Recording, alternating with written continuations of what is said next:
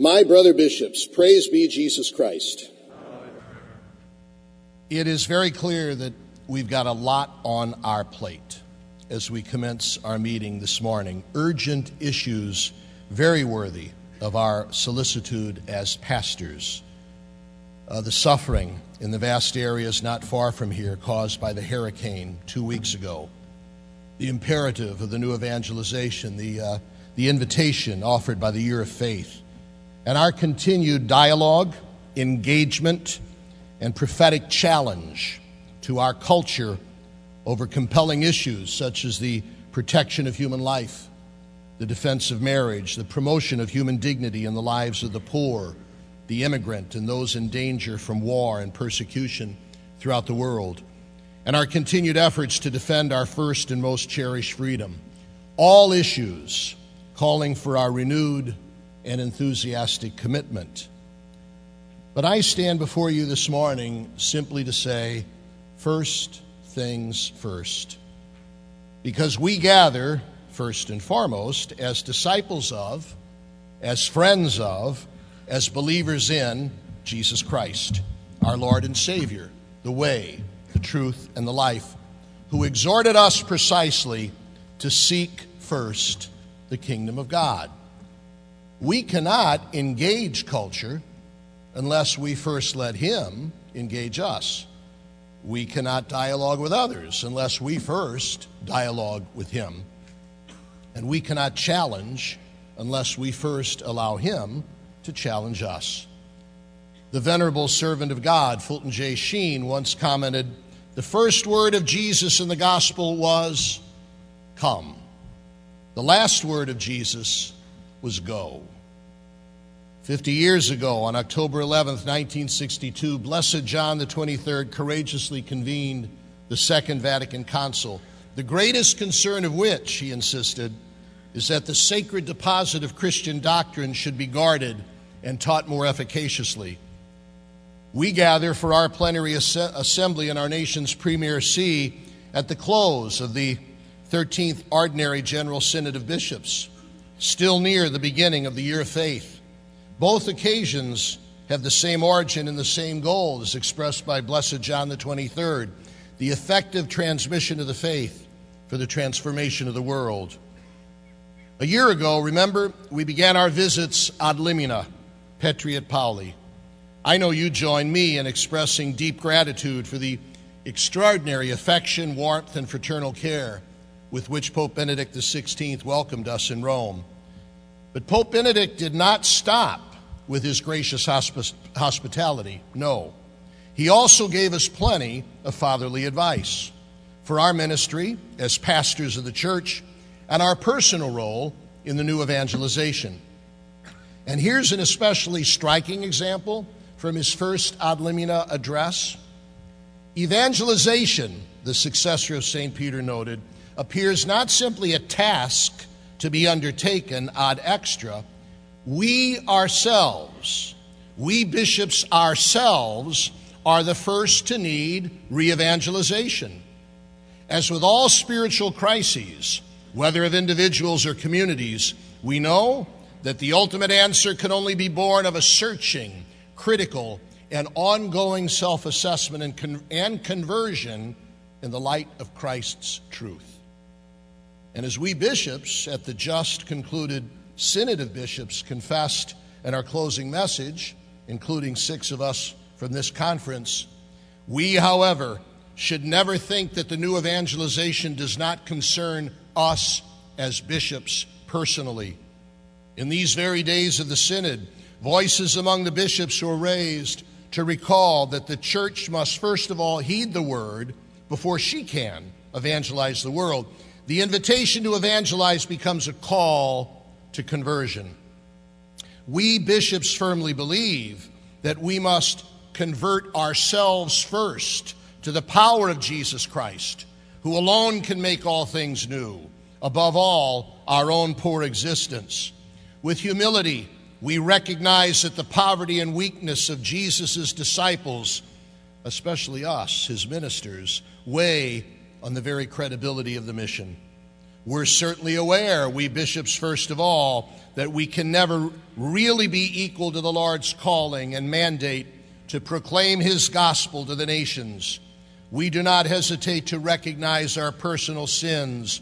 We are, however, also convinced, the Synod concludes, that the Lord's Spirit is capable of renewing His church and rendering her garment resplendent if we let Him mold us. This new evangelization, brothers, reminds us that the very agents of evangelization, including you and me, will never achieve that abundant harvest Blessed John the 23rd described unless we are willing and eager to first be evangelized ourselves. Only those themselves first evangelize can then evangelize, right? As St. Bernard put it so well, if you want to be a channel, you must first be a reservoir. And what I would suggest this morning, that this reservoir of our lives and ministry, when it comes especially the new evangelization, must first be filled with the spirit of interior conversion born of our own renewal. That's the way we become channels of a truly effective transformation of the world, through our own witness of a repentant heart. And I suggest that begins with our own full embrace of the sacrament of penance. To believers also, the Church must ever preach faith and penance, declared the Council Fathers in the very first of the documents to appear, the Constitution on the Sacred Liturgy. The sacrament of reconciliation, as the Holy Father has stated, evangelizes the evangelizers, as it brings us sacramentally into contact with Jesus, who calls us to conversion of heart and allows us to answer His invitation to repentance, a repentance from within that can then transform the world without. What an irony that despite the call of the Second Vatican Council for a renewal of the sacrament of penance, what we got instead was its near disappearance. We became very good in the years following the Council in calling for the reform of structures, systems, institutions, and people other than ourselves. That, too, is important and can transform our society and world. But in no way can the new evangelization be reduced to a program, a process, or a call to structural reform. It is first and foremost a deeply spiritual, personal conversion within. The kingdom of God is within, as Jesus taught us. So the premier answer to the question, what's wrong with the world? What's wrong with the church? Is not politics, the economy, secularism, secularism, globalization, global warming. None of these as significant as they are. As Chesterton wrote, the answer to the question, what's wrong with the world, is two words. I am. I am. Admitting that leads to conversion of heart and repentance, the very marrow of the gospel invitation. I remember the insightful words of a holy priest well known to many of us from his long apostolate to priests and seminarians in Rome, Monsignor Charles Elmer, wondering aloud from time to time if, following the close of the council, we had sadly become a church that forgot how to kneel. His words, that forgot how to kneel. If we want the new evangelization to work, it is going to start on our knees. Remember a few years back, brothers, when Cardinal Cathal Daly led us in our June retreat? Speaking somberly of the church in his home country, he observed, the church in Ireland is in the dirt on her knees. And then he paused and he concluded, and maybe that's where the church is at her best. We kneel in the sacrament of penance because we are profoundly sorry for our faults and our sins, serious obstacles to the new evangelization. But then we stand forgiven, resolute to return to the work entrusted to us as evangelizers of the gospel of mercy. I recall a conversation about a year ago with one of our brother bishops who was newly consecrated and who was attending his first plenary session of this august body. I asked his impressions of the meeting. To my relief, he said, it was well organized, it was informative, it was enjoyable. But then he went on to observe that it was one moment in particular that had the greatest impact on him. Guess what it was? It was during our closing holy hour as he entered the large room next to the chapel, and he saw dozens and dozens of brother bishops lined up to approach the sacrament of penance.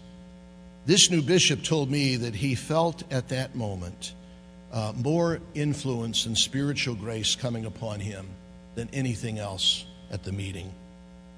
Who can forget the prophetic words of repentance from Blessed John Paul II during the Great Jubilee? Remember? As he expressed contrition publicly and repeatedly for the sins of the past. He'd mentioned the slave trade, the horrors of the Holocaust, the death and destruction wrought by the Crusades, the injustices of the conquest of the New World, and the violence of religious wars, only to name a few. I remember during the celebration of the 50th International Eucharistic Congress in Ireland last June, when Cardinal Mark Willett, the papal legate, expressed this so forcefully as he spoke on behalf of the Holy Father at the penitential shrine of St. Patrick's Purgatory. Cardinal Willett said, "I come here with the specific intention of seeking forgiveness from God and from the victims for the grave sin of sexual abuse of children by clerics. In the name of the Church, I apologize once again to the victims, some of whom I've met here at Loch Derg." And so it turns to us, my brothers. How will we make this year of faith a time to renew the sacrament of penance in our own lives and in the lives of the beloved people whom we're honored to serve? Once again this week, we're going to approach the sacrament of penance at the conclusion of our meeting. And we'll also have the opportunity during this week to approve a simple, sincere pastoral invitation to all of our faithful to join us in renewing our appreciation for and our use of this powerful sacrament. We'll keep the lights on during the upcoming Advent season. The work of our conference during this coming year that we're going to talk about the next couple days includes reflections on re-embracing Friday as a particular day of penance, including the possible re-invitation of abstinence on all Fridays of the year, not just during Lent. Our pastoral plan offers numerous resources for catechesis on the sacrament of penance and the manifold graces that come to us from the frequent use of confession. Next June, we'll gather in a special assembly as brother bishops to pray and reflect upon the mission entrusted to us by the Church, including our witness to personal conversion in Jesus Christ, and so to the new evangelization. And most of all, we work at giving our people good examples of humble, repentant, contrite pastors, aware of our own personal and corporate sins, constantly responding to the call of Jesus to interior conversion. Remember the story of the Curé of Ars when a concerned group of his worried supporters came to him with a stinging protest letter from a number of his parishioners demanding the bishop to remove John Vianney as their curé, claiming he was a sinner, he was ignorant, he was awkward. St. John Vianney took the letter, read it carefully, and signed the petition. As I began my talk this morning, my brothers, so I'd like to end it with Blessed John the 23rd. It was the Sunday Angelus of October 28th, 1962. The message the Holy Father delivered on that bright Roman afternoon never even mentions the new evangelization, but does it ever strike right at the heart of the mission entrusted to each of us as shepherds? Listen, John the 23rd said, "I feel something touching my spirit. It leads to serenity. The word of the gospel isn't silent. It resonates from one end of the world to the other and finds the way of the heart. Dangers and sorrows, human prudence and wisdom, everything needs to dissolve into one song of love, into a renewed invitation pleading all to desire and wish the establishment of the kingdom of Christ, a kingdom of truth and life, a kingdom of holiness and grace, a kingdom of justice, love, and peace." How could we not see this still alive in those holy men and women of every time and place, the heroic evangelizers of our faith, including most recently St. Kateri and St. Marianne Cope? We've held it, have we not? We've beheld it in the Church's unrelenting corporal and spiritual works of mercy, in the heroic witness of persecuted Christians, in the Church's defense of unborn human life, the care of our elders and the terminally ill, advocacy for the unemployed, those in poverty, and our immigrant brothers and sisters, victims of terror and violence throughout the world of all faiths and creeds, and in our defense of religious freedom, marriage, and family. And I've suggested today that as we come and go in response to the invitation of Jesus, that's a work that might begin with the sacrament of penance. This is the sacrament of the new evangelization. For as Pope Benedict reminds us, we cannot speak about the new evangelization without a sincere personal desire to interior conversion. With this as my presidential address, I know I risk criticism. I can hear it now. With all the controversies and burning matters for the church right now, Dolan speaks of conversion of heart through the sacrament of penance. Can you believe it? To which I reply, you better believe it. First things first. Thank you.